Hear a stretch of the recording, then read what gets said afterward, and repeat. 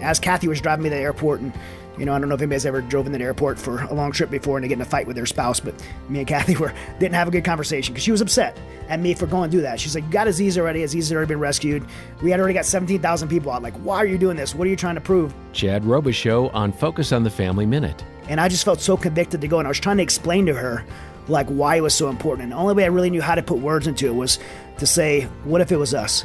Like, what if our sons would be there, forced to be pushing the madrasas to become terrorists? I've been speaking this message on fear lately, and that was scary. But on the other side of that river was something way more important. And my fear or the danger of it was we had to go help. Like, we had the ability to, and I believe we're all prompted to do things. But when God opens the doors for you to go do things, and the only thing that's keeping you back is the whispering in your ear from Satan saying, you're not good enough, this is dangerous.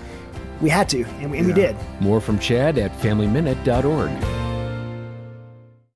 It's time to level up.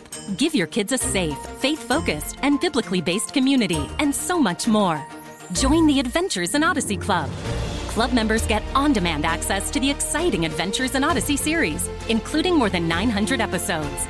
With faith-building activities, parental controls, and a safe online community, the Adventures in Odyssey Club could be your best adventure yet. Learn more and start your free trial at adventuresinodyssey.com/radio.